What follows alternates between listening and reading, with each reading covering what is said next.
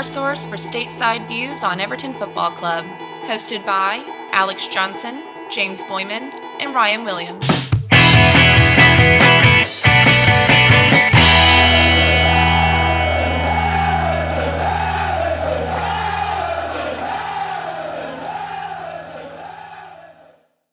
Welcome back to the American Toffee Podcast. This is Alex, and today I was joined by James as we hosted a live Twitter Space recording to discuss all things of the Everton win over Blackpool in preseason. We touched on the protest yesterday at Goodison Park to sack the board.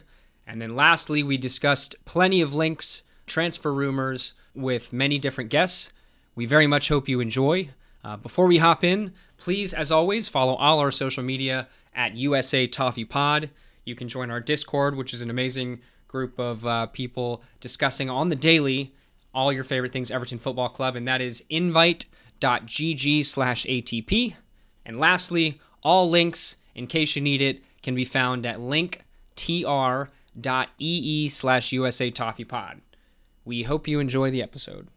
Everton, as you said, got their first win of the preseason. Finally, first goals of the preseason, as a matter of fact. So very exciting in that regard. They're obviously 4-2 away at Blackpool, first away day for the UK Blues out there. We obviously, on the American side, were treated to a couple of quote-unquote away fixtures that yielded less positive results, shall we say. Alex, were you able to catch the full match? And if so, what were your initial reactions? Yeah, I was able to catch the full match. I was very intrigued by the lineup, not necessarily the shape with the five back. I think last time out kind of proved we're probably better off with our personnel in a five back at the moment. It was exciting to see the fullbacks kind of combine early and get ahead, and we continued that throughout. I thought Pickford was kind of at fault for the first goal, and then obviously another corner was our downfall in conceding a second. But a lot of positives to take. It was interesting to see Dele Alli played in like the false nine type of role, and I think that's where he performed best, obviously with two goals, and he looked like by the end he was enjoying himself, which is always a positive as well. So a lot of good things to take, obviously. Then a lot of the young boys came in for the last 10 minutes or so. Didn't see a whole lot of the ball. But it's always good. I think it was a positive day out on the pitch. And finally, some positives we can take from a preseason match. How are you feeling about it, James? Yeah, pretty similarly. I mean, I think we saw some, as you said, some of the best performances thus far of the preseason. I think, seeing our wingbacks, Mykolenko and Patterson, connect on that first goal was really good to see. Them growing in confidence. Dele Alli showing, I think, a lot more than he's shown in the previous two games. Obviously, major caveat given the opposition off the back of the drubbing we took at Minnesota United, and then coming in against another team who were actually in preseason as well. So, to me, I felt very much, I think more so than any individual performances, I was encouraged by the style of play, i.e. playing out of the back, really focusing on a possession-oriented philosophy that you can see Frank trying to implement. And I think the ideas and some of the movement off the ball and the ability to move the ball in possession, and especially in the first half, I think Blackpool turned around and did a 180 and actually came to play the second half. But the first half we were pretty dominant, besides the sloppy goals that we conceded. And you see, I think, what Frank wants to do. And at this point, to me, it feels like the ideas are being implemented, and he doesn't quite have the personnel to execute what he wants to. But that said, I did think we looked really good in possession. Really like to see the young guys get another run out, but also see just the players that we have at our disposal now, and hopefully put on full display for Kevin Thelwell and the rest of the recruiting staff the job that needs to be done over the rest of the transfer window so that we can improve. Yeah, and to your point about, playing out of the back and focusing on more possession-based style, we saw a lot of really impressive passes from Tarkowski today, I think, especially, like the big switch out to Patterson on the right that led to the first goal before the little interchange with Gordon. And, we kind of speculated, we heard that he played, a similar style prior to Burnley before, he just kind of sat back and hoofed it like usual. So it's good to see that that's coming to fruition. I'm really, really excited to see him playing, throughout the season, because I think he's going to be a huge asset. Yeah, I think, even on the show, we're a little lukewarm on the Tarkowski signing, myself in particular, but I like what I've seen from him so far. I think he's certainly an improvement over the likes of Mason Holgate, and to provide, and even Ben Godfrey, I think, at this point in time, in terms of And Keane. and Keane as well. Good call. So he definitely improves our options there. I think him alongside Yerry Mina could be a very interesting partnership. Both, you go from a Mason Holgate hoofing long balls all last season to all of a sudden Tarkowski putting them on a dime. Not that I want us to be playing long balls frequently, but in the right place and the right time. And it seemed like we were really not afraid to look to go over the top against Blackpool today. So in the right situation, it can be really beneficial to us. I think the five at the back is, from what we can tell, unless we make some dramatic signings that allows us to move to that 4-3-3, I think that's more than likely what we're going to see to open up the season. So good to see the players get a little more comfortable in that system. I thought the ball movement, again, Blackpool, basically was just like a Everton Academy team from 5 years ago, which was a little blast from the past with some names that were appearing up there. Nonetheless, hugely important, I think, for the fan base as a whole and for the players to actually see some goals put in the back of the net as we build up, and of course look ahead to Dynamo Kyiv on Friday before we kick off the season against Chelsea in, I guess, 2 weeks from yesterday. So that's frightening, is it not? Yeah. Oh, I'm terrified, to be honest. There's certainly been an air of negativity around the fan base after we get, concede 6 and score 0 over on the trip overseas. But there's plenty of time left for Thelwell to do business. I think people forget how frequently Everton tend to leave business late. I personally was hoping that would change, obviously, with the new director of football, but it doesn't really seem to be. It seems like we're going to really take it down to the wire. And so I'm hoping we can figure that out. Yeah, no doubt. The other thing, one of the other players I thought had a pretty good match today was Rondon. It cannot be understated how much mobile and active he looks. He's had some good first touches and interplay. Obviously, he helped Tom Davies get on the score sheet second in the 10th minute, which was also a good sign. It's like rolling back, the last 5 years or so when he made his debut. Not as beautiful as the City goal, but it feels like, he hasn't necessarily reached the same heights. And it was good to see him start in the middle with Doucouré, although I don't know if Alon has been injured or what, because he's played, significantly less minutes, I think, than Davies has in recent games. So I'm interested to see what kind of role he has to play. But again, Rondon playing up front looked a lot more mobile, looks, like he's going to be a much better, backup option this season than last season. Ideally, he plays a lot less minutes this season as well. And then Dele in that false 9 role seems to give us some options as well. So I think the forward line, we learned a lot of interesting things today about the forward line. So I had to give my man Salomon Rondon a shout out today as well. Yeah, someone else was pointing that out in the Discord, saying that he looks much fitter than he did, and understandable given he arrived from China kind of late on, didn't have a full preseason. And I still think he has, he offered us something last season, probably more than he ever bargained for, given Dominic Calvert-Lewin's injury, who, we haven't mentioned yet, but it was, of course, allegedly held out. News from the club is that it was precautionary, which, again, when we're going to rely on him so heavily, I'm all in favor of being cautious in preseason with one of our best and really by far our best striking option, at least as it stands, unless we somehow manage to get Broha in at some point.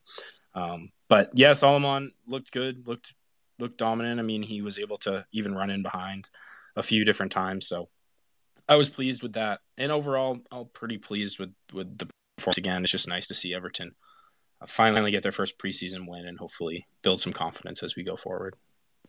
So let me ask you, who was your standout player from today if you had to pick one? I mean, we talked about it. I think it has to be Tarkowski, just because of how well He had a couple slip ups, that one moment in the back where he kind of got caught on the ball and conceded possession and put us in a dangerous spot. But I think his ability to spread the ball around, his calmness overall, I was really reassured by. There's a few other players who I was impressed with.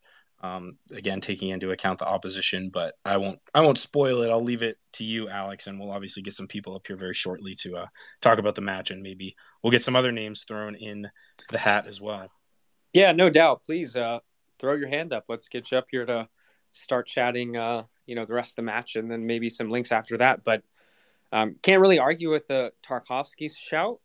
I think I might have to go with Mykolenko today. I thought he was really good. He had a really solid finish, obviously early on. I think he had an assist later on in the match. Defensively, he was extremely solid. I think Josh Bowler, former Everton man, was on his side quite a bit, and he seemed to handle him well. Obviously, it's a difference in level, but point is he's looking very fit, very sharp. I like him in the wingback role, kind of like what we've talked about before. And so I'm really excited, and obviously a solid shout out to Patterson. I got to give him a shout out because he's had a rough go of it in the first two preseason matches. Hasn't quite looked, too sharp or fit. But today he was really impressive, had a couple of assists. And so I think hopefully both of them will have a very solid season. Obviously, I do think, the system in which they were both playing wing back was beneficial for both of them too. So it'll be interesting to see, based on, the type of players we bring in the summer, what system we end up playing. And it seems like Patterson's going to start on the right-hand side. So, hopefully it all goes well and he continues to build into the role because we need it, to say the least. Yeah, we've actually had some interesting conversations taking place in our Discord, which you should join if you're in the audience and you're not in it. Invite.gg/ATP, talking about potentially Frank might be wanting to loan Patterson out for the season. And we have yet to see Seamus Coleman in any of the matches thus far. I would obviously be very concerned if we go into the season, unless we are able to get a kind of temporary solution to bide us time to let Patterson go and play every week. I think a lot of people are assuming that he will play every week for Everton. And I agree with you, Alex. I think he looked good today, but I'm not sure that I feel super confident in his ability to step in and play 30 plus games in the Premier League, starting in that maybe in a right wing back slot. But if we eventually shift to a 4-back, I think he looked really good today. And I forget who said it, but he really didn't have to do a great deal of defending. He look good getting forward and swinging in crosses, which I love to see. True. But how's he going to fare in one-on-one situations out wide against some of the best wingers in the world? I think it's a very different prospect. So I guess I'm just not trying not to get too carried away. But I was like you, very encouraged to see, I think, his best minutes in a blue shirt so far. Yeah. So I guess with that, again, please raise your hand, hop on up here if you want to talk. If you want to talk the match. Otherwise, we can, I guess, start talking about yesterday's protest at Goodison Park.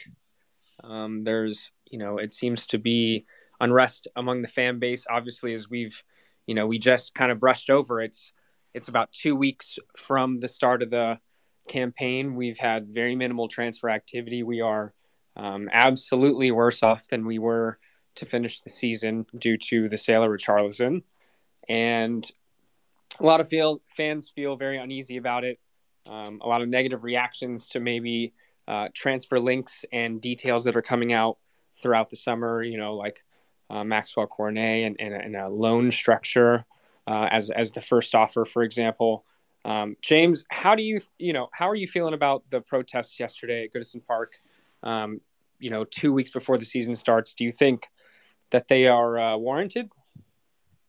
Yeah, it's a great question. So just quickly, Alex, I did send you a co-host invite. We do have a couple people trying to get on stage, but I will comment on this quickly, and then we can get I think Colton's waiting, so we'll get Colton up here in just a sec. Appreciate your patience. Regarding the protests, I know it's been a very hotly contested topic across Twitter Spaces lately.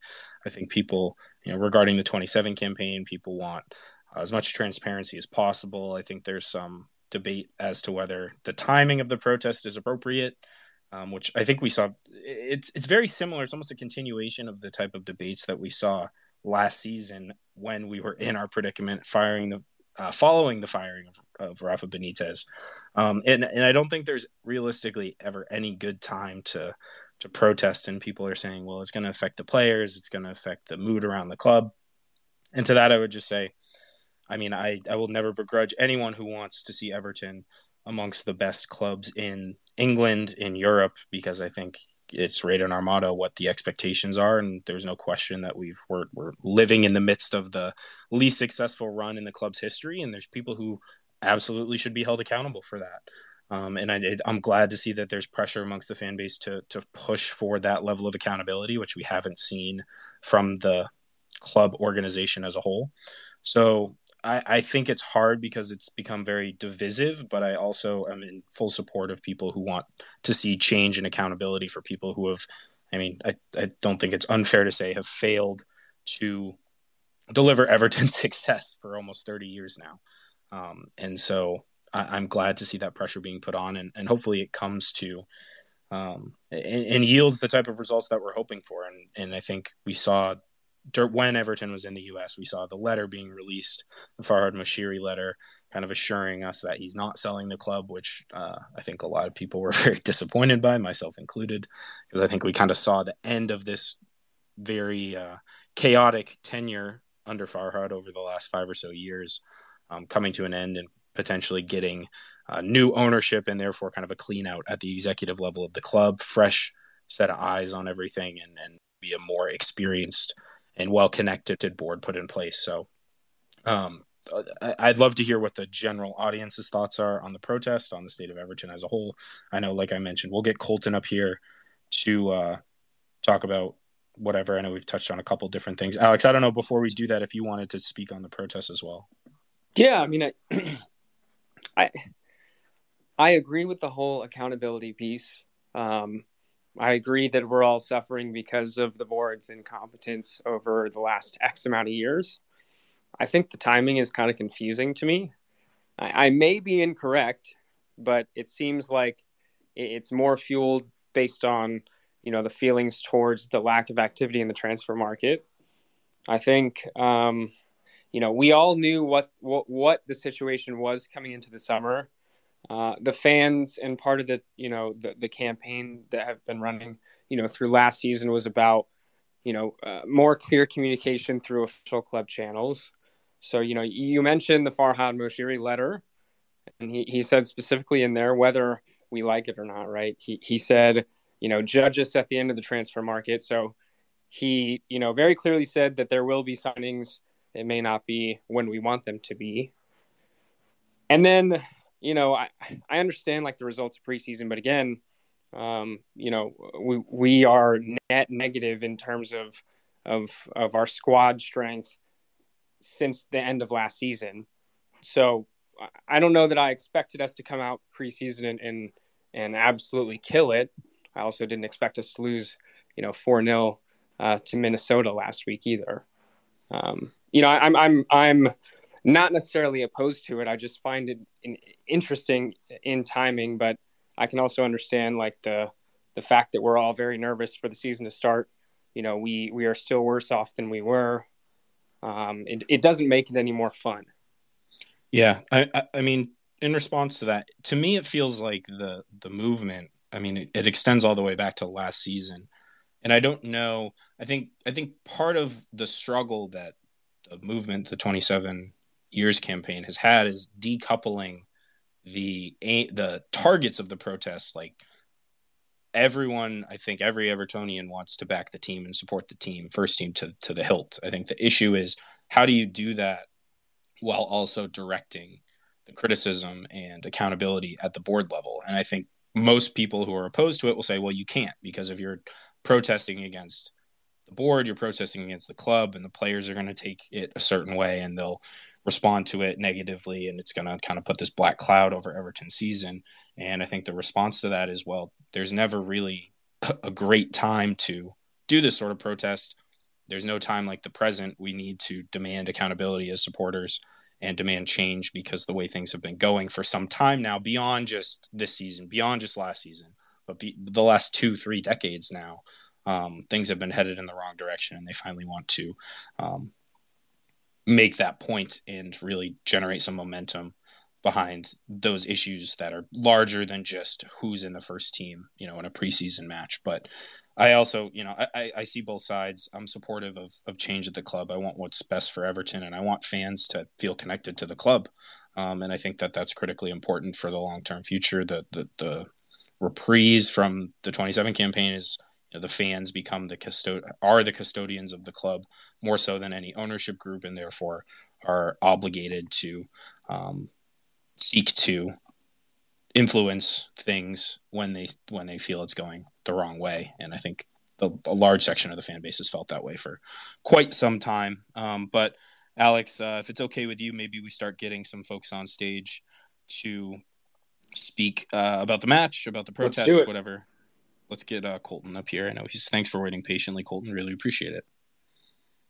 Hey, what's up, man? Thanks for having me on. And got to tell you, boys, I appreciate you guys keeping me up here. So I just started a new job in New York. So getting home late at night, driving home 2, 3 a.m. in the morning, and I've been listening to the podcast, keeping me awake here on the ride home. So, boys, I appreciate that. But regarding today's match, I got to tell you, Patterson looked really, really good. For me, confidence-wise, it has to be the man of the match for me. Tarky, I think we're going to get a lot of him this year, and I know, James, you were saying you weren't in love with the signing when they first got him. I thought he was going to be an absolute stud for Everton. And again, season hasn't started, but so far what we've seen, we've needed someone confident in the back. And Mina's really good. I think we all love Mina. The problem is you get 10 games out of him, and that's it. So if you have Mina back there with Tarky and Godfrey, I think that's your back three. And you got Mickey on the other side and Patterson as the two wings. I think that's something really, really good. If they can get a few midfield signings, that'd give me a lot of confidence going forward.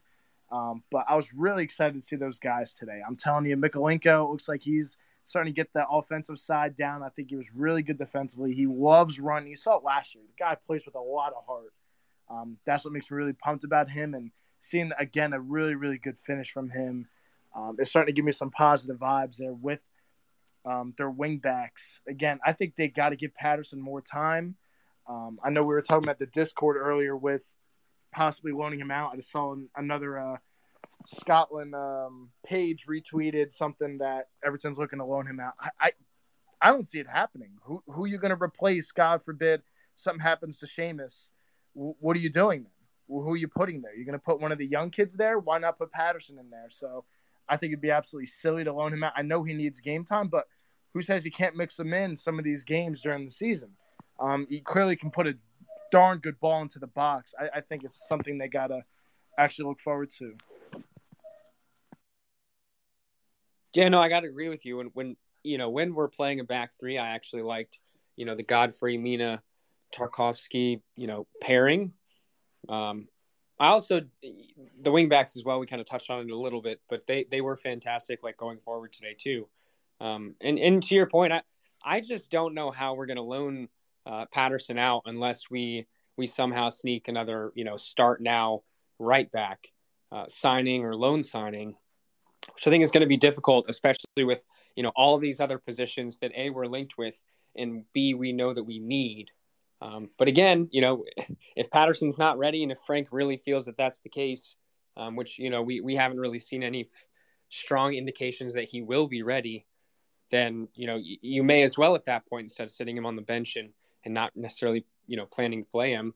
It's interesting because, in a pinch, I think we could see, Godfrey or Holgate at a right back in a back four. I don't think anyone really wants to see that, though. We saw Godfrey. He was kind of explosive at left back a good while ago, specifically under Carlo, but he doesn't really offer anything going forward at all, which, is essentially the antithesis to Patterson in the fact that he's very much more offensive minded. So it's an interesting conundrum. And I think we also all know that Coleman can't play, the full season once again. It's been far too long in which he's been, mainly involved. Yeah. So let me ask this question. to both of you maybe.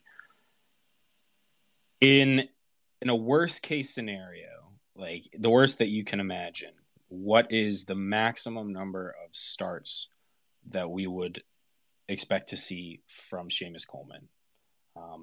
For me, it's like if he's starting more than 15 matches this season, and that might even be high, I think we're in big trouble. But at this point, I know we haven't seen him this preseason. I still think Frank, going into the Premier League campaign, is going to have more trust in Coleman, who he clearly has a lot of affection for, than he is going to be throwing a kid like Patterson into the deep end to start things off. Like first match of the season against Chelsea, do we see Patterson? Will Coleman be fit? So I'd put that to both of you, and curious to hear your thoughts. Well, for me, I kind of have to agree with you, James. If he starts more than 15, I mean, I feel like all last season I was seeing on Twitter people complaining about Coleman, and again, Everton just hasn't replaced him, so it's not his fault that the wheels are starting to fall. He's an older guy. It's kind of what happens. But at the same time, you kind of have to throw Patterson out there. I kind of agree with you. You don't want to throw him out to the fire and have him get toasted in it. Backfires, but at the same time, you kind of have to learn your lessons and things. If you have a back three, again, if Mina stays healthy, I know you're not going to be able to play him every single game because he's eventually going to get hurt. The hamstring is made of glass. Something's eventually going to happen with him. But if you can start off the season with Godfrey, Mina, and Tarkowski out there, I think that allows Patterson to get the legs, go forward, knowing he's got a secure back three. Because I think Godfrey's going to be really, really good with the confidence of having Mina, who's a strong-headed guy back there, and clearly Tarkowski. We've seen what he's done back there so far already in the few preseason matches. I think that's going to allow Patterson to be able to go up. Again, make some mistakes. It's going to happen. He's a young lad, but the potential's there. Like I've watched a few of the games for Scotland, and he looks really, really good. And today, it reminded me of some of those games and the way he's getting the ball in the box. Like it's a darn good ball. I'm just picturing Calvert-Lewin on the end of those, So I think he's got to get thrown out in the fire. And again, clearly, like you said, we're starting off with Chelsea. It's not great, but again, if everything goes well and Mina's healthy going into that first game, Mina, Tarkowski, Godfrey, I think that's a pretty secure back end there. Guys with some confidence. I think that allows Patterson to grow and get some of the kinks out of the way, just like a rookie with freaking football. You get a rookie quarterback out, he's going to make mistakes. He's going to turn it over. Get him out there. Let him make the mistakes early, because what are you going to do? You're just going to sit him on the bench. Then, like, once Coleman does get hurt, you have to throw him out there. He's got to get some matches in and get some of the wrinkles out of being a young kid. It's kind of has to happen. That's my thought on it. Yeah, it's an interesting thought. I would, James, just to your initial question, I would have said probably about 15 as well. I think with the current roster, it could be a situation in which we see him more likely play something, start something like 20 games. But, the question I may pose would be, if we end up playing a back three at any point in time, Seamus could also very much play right center back, as he did, sometimes under Carlo, depending. I will say, no matter what, though, if Patterson is starting, we really need Godfrey on his side of the defense, just simply for the recovery pace to kind of deal with situations that he may find himself in, when Patterson is caught further forward. So, it makes sense. I think there's some promise to it, but it doesn't make me feel warm and fuzzy inside at all. So I guess, we'll see. Yeah. I mean, I think generally as a fan base, what we were hoping for going into the season was just to have players for like strong first options for every position. And at this point in time, obviously we're still looking for that six. We're still looking for someone to play on the right wing. And even, we're talking about right back now for 10, 15 minutes or so. So there's still some very clear holes. We're talking about, for the third season now in a row, having to have Mason Holgate or Ben Godfrey deputized at one of the outside back positions, right? That's never going to fill anyone with a ton of confidence. And to the question I asked, like the number of matches Coleman starts, well, Okay, so say Coleman only starts 15, and then Patterson is starting, the other 18 or so? My math is not correct there. Whatever, the rest of the matches. Math on the fly, folks, not my strong suit. If Patterson is starting all of our matches, I would just ask the question, if you took all the right backs in the league, where does Patterson rank? And I think he's most certainly in the bottom half, at least right now. I think his ceiling's very high. But you go through our roster right now and you say, okay, well, what positions do we have a top half first team starter? And there aren't many. And to my initial point that I was talking about with Frank and the ideas he wants to implement in terms of a possession-based style of play, we still very much lack the personnel, I think, to have that sort of style be successful over the course of a Premier League campaign. We saw it against Arsenal, right? I think it was the green shoots, I think I said, of the ideas. But the players were really struggling to implement it. Now, given enough time, given enough training, practice to implement, I think we can be better at it. But at the end of the day, you just need better players who are more suited to that style. And we did see a little bit of Alon today. He's a player that would, I think, really help our ability in possession. Hopefully he remains fit. And I think Tarkowski, even to an extent, can help with that in the back line, because I think he's an upgrade in possession over Michael Keane, if not a huge one. But then you look at the rest, like Tom Davies starting the last couple matches. Is he really going to all of a sudden have a renaissance and become a possession midfield extraordinaire? I'm not convinced of that. So a lot of work to do. I kind of went off on a little bit of a tangent there, but point being is, I love the optimism around Patterson. I really don't want to poo-poo that too much, but I do think people have to be a little more realistic about what we can expect from a kid if we are going to play this style with a kid who has, less than 25 senior first team appearances under his belt in his career. Yeah, so I guess with that said, do you want to go ahead and transition into the latest in terms of rumors that we have on the books? Yeah, absolutely. And again, anyone in the audience who wants to come up, give their thoughts, please feel free to put your hand up and we'll get you in as soon as we can. So, all right. So let's start with this one. It's not on our list, but you mentioned him earlier, and it's a bit of a speculation, but we know that Everton were, officially interested in Broha from Chelsea, the young striker. Yet it ended up progressing. It looked like West Ham were very much going to secure him.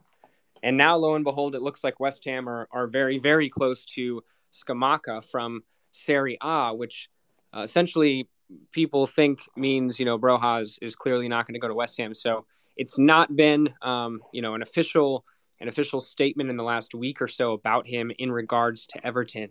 But it seems like it may be back on the table.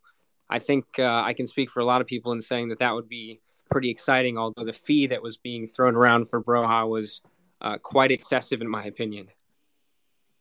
Yeah, I mean, I think the key with all of these deals and what's really the holdup is obviously the financial side of things. Does Broha give us more options attacking and improve our front line? Yeah, I think he's a solid player. Are Chelsea going to play ball, or are they going to wait for someone to potentially overpay? I think Frank's connection, of course, with Chelsea is a big reason, no doubt, why we're being linked with like every Chelsea youth player / player on the cusp of breaking into their first team under the sun. But that's not a bad thing. Chelsea has one of the best academies in the country and certainly have let some very good prospects slip through the cracks over the years. I just think with Broha, we've got Dominic Calvert-Lewin. Where does he fit exactly in the team? He seems a little bit more limited in terms of versatility. If you're looking for a direct Richarlison replacement, I think he brings some similar attributes to his play, but maybe not as versatile. No question we need more quality in attack. I mean, we saw today the first goals we've scored in the preseason, and we looked pretty toothless against Arsenal, certainly a little less so against Minnesota United, though we did let some golden chances slip that should have been put in the back of the net. So I'm all for improving the attacking third of the pitch in terms of our options. Am I thrilled that we could spend upwards or close to 30 million? Basically all of it's hard to say without knowing the amount of money we have to spend. But again, I'm a little hesitant on the deal just based on the numbers that we see floating around and knowing that Chelsea aren't always the easiest to do business with.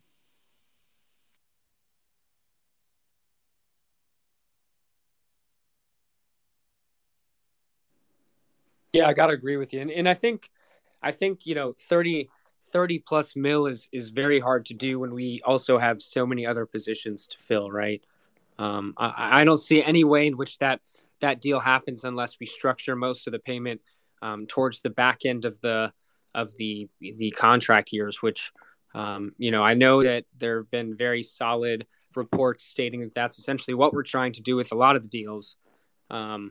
And I think that's why it's taking so long for us to progress this summer, because we really are in a pickle financially in how we can even structure deals, because it's not as simple as just taking the fee and counting it. And a lot of clubs know that too. So that's the problem. And money talks now. So, you've got the likes of Nottingham Forest bidding for or have a very, very solid interest in a lot of the players. Kind of like Maxwell Cornet, that we have, definitely some sort of saga going on with him. So it is worrying.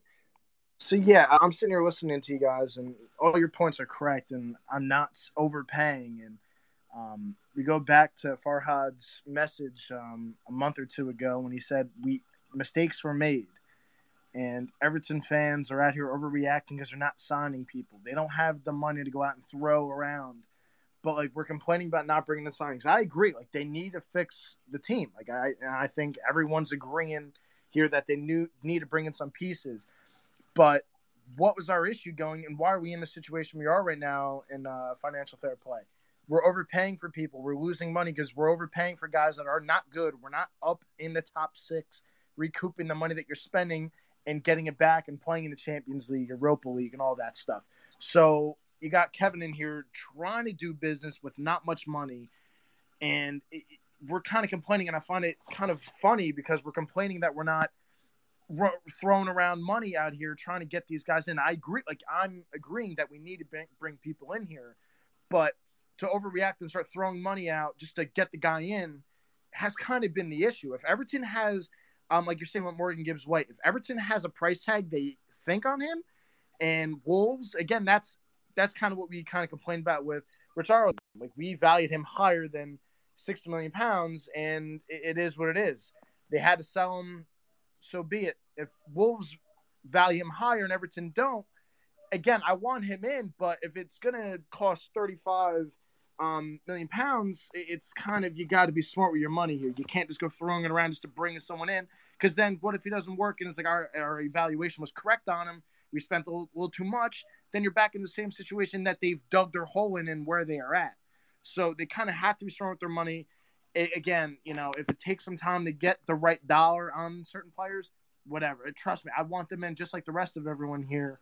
But we're in the situation we are because we've wasted so much money on players that haven't worked out. So just to throw money at guys just to get them in because you need them in, it could all of a sudden do the same thing and back us up even more.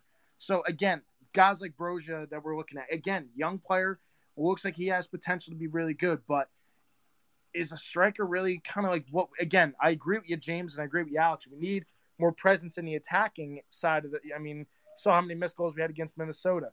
But at the same token, we need some midfield players,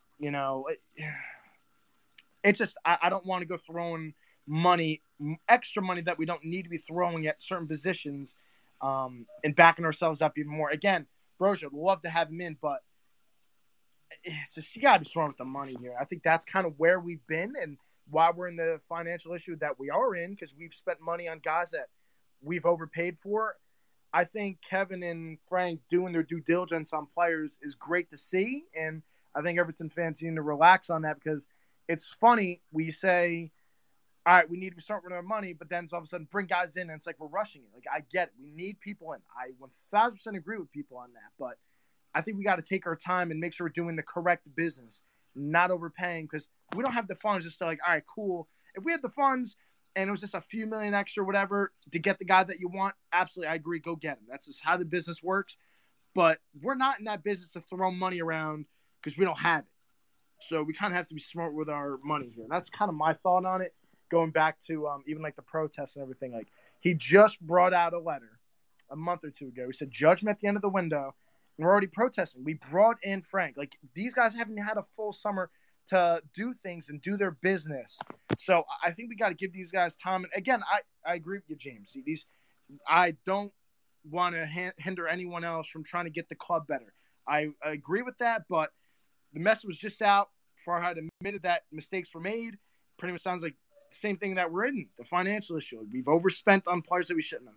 Kevin's taking his time, doing his due diligence. I get we want people in. I agree on that, but I think we got to pump the brakes and let these guys do their jobs here that they're brought in to do. I don't know if that's a little too much on my end, boys, but that's just my thoughts on it. Yeah, no, Colton, I think you spoke really well there in terms of, in particular, the point that I agree, I think, most with is, are we really about to splash $30 million on a striker when we have Dominic Calvert-Lewin and we have other desperately needed areas of the pitch to improve in? So we have Dolph Saloon waiting to come up. Let's get him in and see if he has anything to add on the Broha rumors or just the transfer strategy in general. Hello. I'd like to disagree with Colton there. Frank and Kevin are doing what they are, but the board has failed. The board has failed for 27, almost 28 years now. What have we done?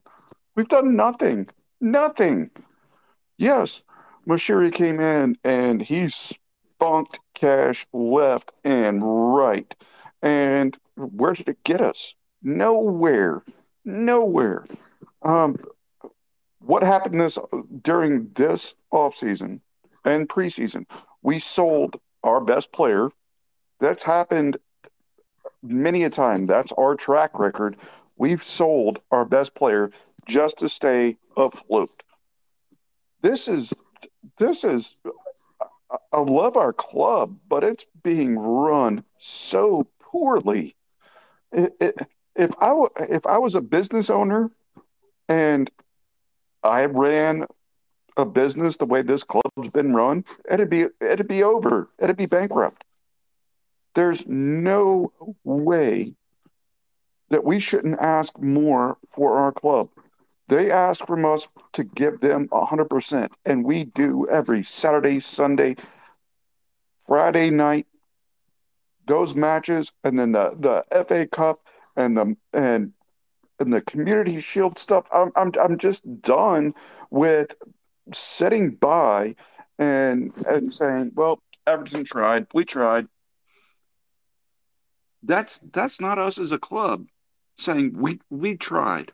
We did our best. No, we didn't do our best. We haven't done our best in many a year, and I'm tired of it. I'm tired of it. Today, watching versus Blackpool, there were signs and moments that I saw a team could compete in the Premier League, but I'm scared for our club. I'm really scared because I'm going to put everything I can behind them and support them every way I can, but I don't see us like anywhere even near mid-table this year. It sucks unless we bring in like 2 or 3 players right now. We're not going to finish anywhere near mid-table. Again, I'm not disagreeing with you with the way the board is and all that. I'm not disagreeing with you. Things need to change, and I agree with you on that. But we got Kevin in, Frank in. 2 new guys seem to have their crap together, understanding the club. I think they need to be given some time to do their thing. But I don't disagree with you with the rest of the board, Dolph. I don't disagree with you on that at all. But, boys, I know you probably got a bunch of people waiting to jump in. So, guys, I appreciate you allowing me to come up here and speak. And up the Toffees, boys. Another one related to Wolves, as Colton started to bring up a bit. And this is from Fabrizio Romano himself. And that is that Everton are very interested in Leander Dendoncker, the central midfielder from Wolves. We're not. I haven't seen any prices floating around, or whether or not that would be a loan or a permanent deal. However, I've got to say I'm whelmed on that one. How are you feeling, James? Yeah, well, I'd say in contrast to the Broha rumors, it's at the very least a position of need for us. There's no question about our desire to improve in midfield. I think the most common criticism I've seen over the last few weeks, and one that I agree with and have a lot of sympathy for, is that we bring in a new director of football. We have this new recruiting team, or that's in a lot of ways still being built out, to be fair to them. And yet we're still being linked to the same sort of, not profile, but the same players in the same sort of career situation, i.e. fellow Premier League players. Maybe I think in the case of Dendoncker, played quite a bit for Wolves, but other players who aren't even able to get into their own first teams, and we're looking to steal them from their club. Thinking of, again, with Wolves, Morgan Gibbs White. Another thing is we bring in Kevin and Frank, and we're being linked with everyone under the sun from Wolves and Chelsea, respectively. So I think the frustration is, I think, the lack of originality that we've seen for some time in our transfer policy. I'm sorry to interrupt, but we were linked with Dendoncker whenever he signed with Wolves. And you're right, we get linked with pretty much every player that's coming to the Premier League. I think we're used as a club like, oh, there's interest from Everton. There's interest from Everton. And it's I think it's part of it is the agents out there throwing Everton out because, hey, we we can always use players to improve, and they know that in the past few years, our owner Moshiri has just thrown money, thrown money at players. Um, I think that's something true to what you're saying that we need to be cautious and aware of as any rumor coming out about us being linked with any player because we were linked with Zinchenko very early in this window and he ended up at Arsenal. I mean, we are the whipping boys of, hey, they're linked with Everton. So drive the price up, or it drives the price up for us. And that's sad because how are we gonna get better players unless we look abroad? And that's the thing. We're not shopping abroad for the most part. Mikolenko um, is the rare exception now. Um, we need that. We need that in our club. We need to have that open mind. And I hope Thelwell is doing that. I hope he is. And I do believe Frank is open to that. The biggest holdback is the board, whether whether or not they're actually going to support the team. We don't have much money to be able to invest, so it's got to be spent wisely. That's why I look abroad outside the Premier League or into the lower leagues because there are good players. There are good players in the championship. There are good players in League One. And everybody wants to crap on them and go, oh, they came from the championship. They came from League One. Oh, they came from uh, Germany. Guess what? There are there are good players there. There are good players, and we as a team, especially right now, our club can't turn their noses up at those type of players because they've got the hunger, they've got the desire, and they've got the nothing but the best will do in their attitude. And that's what we need. Sorry to interrupt for so long. No, it's okay. I think some good thoughts there, and I think one of the things that I struggle with every 6 months or so, every transfer window, whether it be in the summer or in January, is the validity of transfer rumors and how much is, to your point, Dolph, speculation, agents planting seeds with various media outlets, so on and so forth. But the Dendoncker thing comes from Fabrizio Romano. So one of the few bastions of truth in this swamp of transfer rumor lies. So I think there's at least some element of truth to it if Fabrizio's reporting on it. I fully agree that we need to be shopping abroad, that we need to be looking, the other thing on Dendoncker is that he's 27 years old or soon to be 27 years old. And so not old per se, but a player who, if you sign, has limited resale potential. And in Everton's financial position, that needs to be one of the first priorities. I mean, one, is he an improvement on our current options? I think he certainly adds some different attributes and something that we maybe are lacking right now in a true defensive midfielder, but can play across the midfield. But also have to take a forward-looking view on these sorts of things. Is he going to be a player who we can turn a profit on? Probably not. It's highly unlikely. And so for me, that makes it almost a non-starter in a lot of cases. We made the Tarkowski signing, again, with that sort of logic that he improves the first team, but limited resale value. It just, to me, in a lot of ways, feels like, again, the persistent issue for Everton has been the short-term thinking and not thinking ahead. And I know there has to be some of that, given we just barely escaped relegation and we don't want to be in that position again. But as much as possible, I would like to see some of the rumors that are coming out and the signings we eventually make reflect us taking a bit of a more long-form view on our transfer policy and the direction of the club over the next 3 to 5 years versus the next 6 to 12 months. While Ryan's trying to connect, it seems. Sean, any thoughts on either Broja or Dendoncker? Yeah, Broja, I think, I don't want to kind of regurgitate information, but it would make no sense as an outright sale, right? The only way Broja would make sense is that, you kind of get closer to the end of the window and Chelsea are kind of wanting to get him out. The only way, in my opinion, the club should take him would be on a loan. And I feel like, depending on kind of where his interest level is in regards to as the window goes on, that could be a possibility. I think that's kind of where my hope is with somewhere like Conor Gallagher, right?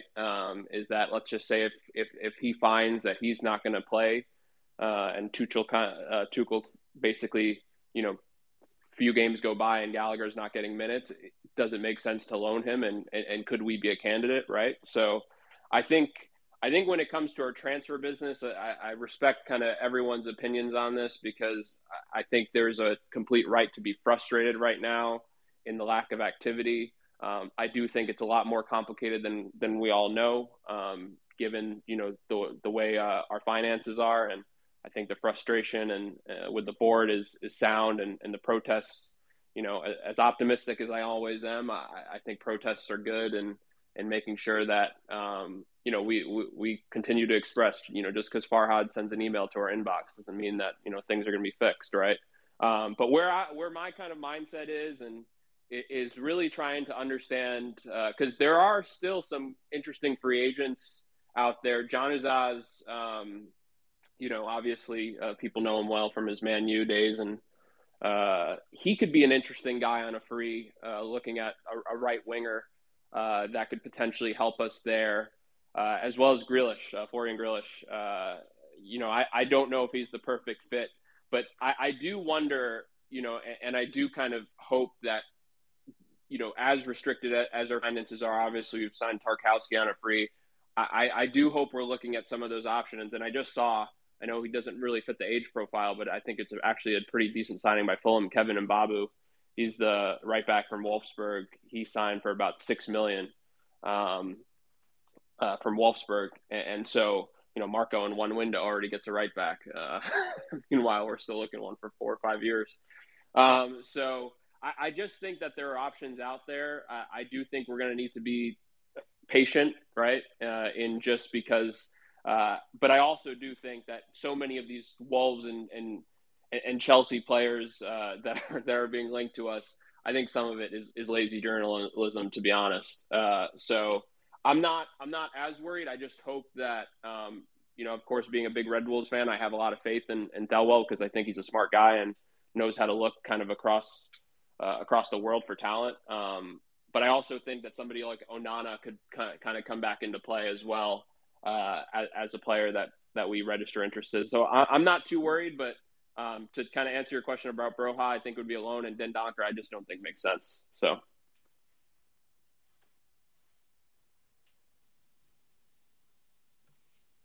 Alex, you have any thoughts on the? I think you spoke on it a little bit, but anything in response to what Sean said? No, I mean, all good points. I thought the same thing when I saw Mbabu go to Fulham. You know, I wouldn't necessarily say he would be like a long-term solution, but he definitely looks like a player that at that sort of price would be good value. And that could have been the guy that maybe, splits time with Coleman while Patterson goes on loan, for example. Maybe not the best option ever, but definitely someone that could possibly have done a job. So it's those sorts of deals that we're going to have to be looking for, but genuinely speaking, like across the team. And, Dendoncker, I mean, we need midfielders to kind of balance out our play. There are different attributes we're looking for. I think, guys that, Frank has said himself, guys that can play through the lines, but really we know we need some guys that can play out of the press consistently, can show for the ball, are mobile enough, because we really don't have, enough mobile midfield players. So he and then Frank has also himself mentioned specifically someone that in midfield that is defensive, has defensive positioning as like a main attribute. So I don't know that really suits Dendoncker as well. I don't think he's necessarily very strong defensively either.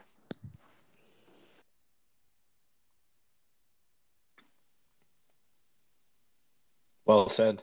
Shall we move on to the next rumor on our list? We got a couple more to get through, and then we can move towards wrapping it up here. Yeah, so we have, one we've kind of brushed over a bit is Maxwell Cornet from Burnley. We know that Everton have extremely solid interest in him. It's been reported that our first offer was a loan bid for him, which was rejected. It's also been highly publicized that Nottingham Forest are very interested in him, and I think either have or plan to at least submit some sort of bid. The next thing that was maybe rumored, I'm not sure how concrete this part of the detail was, that the second offer that we are looking to make would be something like $5 million this year, and the rest in follow-on years for the fee itself. So we may end up paying, let's say, higher than his release clause of 17.5, but we would be able to delay most of the payment for financial fair play issues. I think from my perspective, he's a signing. I think I've warmed to the idea of us signing him. I think that he would improve the team pretty well and offer us some other options. I know he's played on the right-hand side a couple years ago and had decent success there. But I'm just hoping that we can kind of get the deal over the line. How are you feeling about it, Sean? He's an interesting player. I think to your point, Alex, like if you told me at the beginning of the window, like, hey, that's the guy we should go for, it's not against the player, but it's just more of just, hey, we want to go younger, and we kind of want to go to somebody that might fit the exact positional profile. But I think Cornet would help us improve the side. He's played left back. He could probably play right wing. I think it's kind of one of those that players that if you put with guys like Iwobi, DCL, right, he's going to help us. He's definitely not going to hurt us. He's very skillful. He's a little bit wasteful in my opinion, but at the end of the day, I mean, what so many of our players are, right? So I think it would be a good move. I don't want to overpay for him. And so if it ends up having to kind of be a 5-15 deal, all right, fine, I guess. I'd love to be in a world where we could just pay his release clause in one go. But of course, as you touched on, Alex, our financial issues, kind of impede that. But I think he'd be a fine signing. I don't think he'd be a great one, but I do think he would help us improve the squad for sure. Yeah, I have to agree with pretty much everything Sean said. I mean, of course, his primary position is left wing, which is one of the few positions we actually don't really need any signings, but also has demonstrated a level of versatility that I think we could definitely utilize in the side. And when I first heard the rumor similar to Sean, I had the same knee jerk kind of, here we go, signing, the relegated sides scraps. But Cornet is a quality player, and I think he really helped Burnley, even though they ultimately weren't able to escape relegation, really helped them down the stretch to make it certainly more of a contest than it looked towards the middle of the year. We just say it over and over again. It all comes back to the finances. We're constrained, and we are, I think, not in the driver's seat in terms of negotiations with a lot of these deals because other clubs know the level of desperation or position that we're in terms of needing to improve the side, are also aware of our financial constraints, but maybe looking to force our hand in certain respects in terms of meeting their valuation rather than being patient and waiting for our deal. So it seems like right now the issue is we're really having trouble getting these deals over the line. It's clear kind of some of the targets that have emerged, but getting them to sign on the dotted line and getting it across based on the terms we were willing to agree to is proving to be a stopping block. So it's not like the team, of course, is not doing anything, but getting stuff finalized is proving difficult. And it tends to, I mean, there's a reason that deadline day is often so busy because clubs want to let teams stew on certain moves and force their hand as time window gets tighter and tighter and more constrained. So Cornet, back to it. I think he agreed with both of you. He improves our team. He'd be another option for Frank. I think he probably starts or steps right in almost immediately to our first team and offers some creativity in the final third, which we're sorely lacking at the moment. Take us home to our last link. Again, not breaking a ton of ground here, but a player who many speculated Frank would be interested in almost immediately after he arrived, and certainly in his first summer. Yeah, this is a player that we personally a couple years ago watched play the Toffees out of Stamford Bridge from the center of the park, and that is, and I think a lot of people thought that maybe while it could make sense, it was just one of those classic Chelsea links because Frank is here. However, in this week, Paul Joyce reported that Frank absolutely has been given the, in quotes, green light to try and sign Billy Gilmour on loan from Chelsea. He struggled a bit last season in a terrible Norwich side. A lot of people would say maybe that's not indicative of what he can do and would say, check out his year prior at Chelsea, in which we know kind of how that went. It was a very, very solid showing from him. So I think it would be a really good option to have, or he would be a really good option to have, especially on loan. I don't think I would really complain about it at all. I'm skeptical to know, depending on, maybe if we can sign a 6, because hopefully that's definitely going to come, then, he could possibly play a bit better than maybe what our current balance in midfield would suggest. How are any of you, I'll open up the floor, anybody feeling about Gilmour on loan? I think he's probably our most realistic rumor / loan signing, right? Just because, to your point, Alex, the success, Frank knows the player really well. He's a talented guy, no doubt, but the only worry about him is he doesn't really fix any specific need in the squad. He would kind of just be another midfield player that more than anything would kind of just be depth. I don't see him starting, but it kind of depends on what formation we play. Maybe he does. Not the strongest guy out there. And so you kind of worry in terms of, let's just say, a more physical team that we play, would he kind of be taken aback? But I definitely think is a specific loan that he would be good to have, just because he is a good midfield player. I think he's much better than Tom Davis. And so I think it if we can't get Gallagher and we can't, let's just say, so maybe there's other loan options, I think he's definitely someone to have. But yeah, I would also say he's definitely the most realistic rumor that I believe in regards to us getting him and Chelsea wanting to give them to us. So on loan.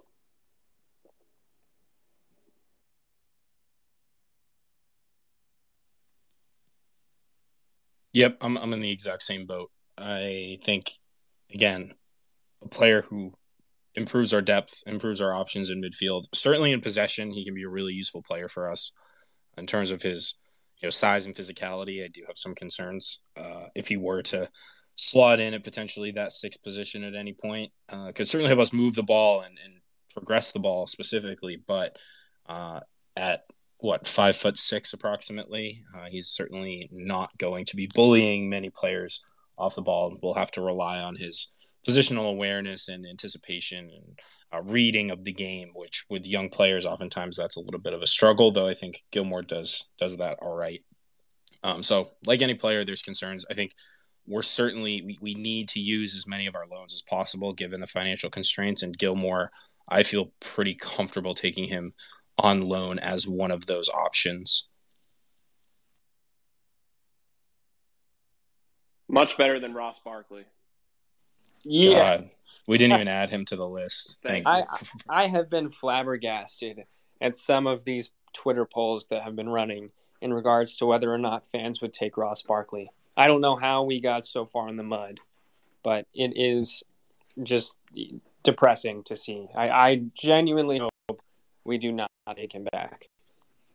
Truly indicative of how desperate we are as a fan base that we're even entertaining the idea of welcoming him back. Not just because of the way he left, which was unforgivable, I think, in a lot of ways, but just the complete lack of progression as a player he's shown since. If he had gone on and done really well elsewhere, I'd be like, okay, but pretty much complete flop at Chelsea, didn't offer Villa a great deal, and seems to be kind of meandering. And, rumors are that he wants to come back. Well, yeah, obviously he wants to come back because he's pretty much stunk it up everywhere else he's been and is looking for another opportunity in the Premier League. I think he would take whatever he can get at this point.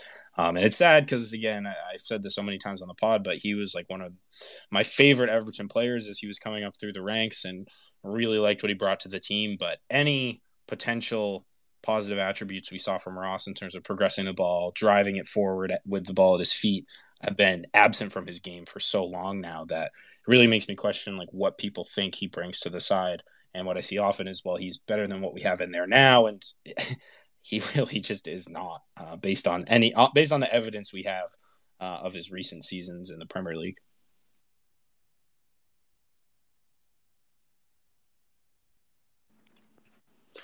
Well, James, that was our last rumor, so I guess we can go ahead and wrap it up with any last thoughts that someone may want to add.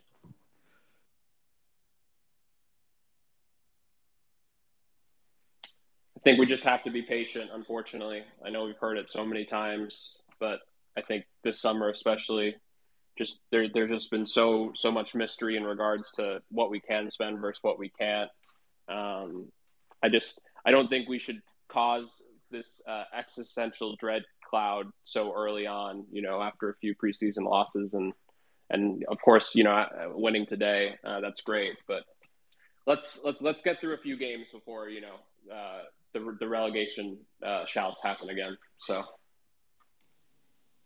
Oh, you know as well as I do, Sean, that if we lose 3-0 to Chelsea first match of the season, this is going to be a really unpleasant scene all over the boards and Twitter and whatnot. Just watch the Ross Barkley polls start to go yes rather than no right after that.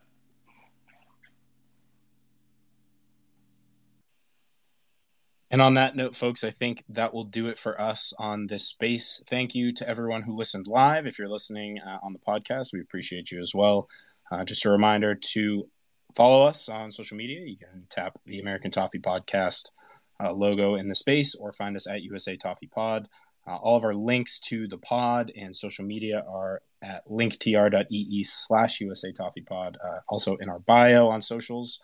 And remember to subscribe to the podcast. You can find it on wherever you get your podcast, and join our Discord if you haven't already as well. Invite.gg/ATP. Thanks again. Appreciate you all. And until next time, up the Toffees.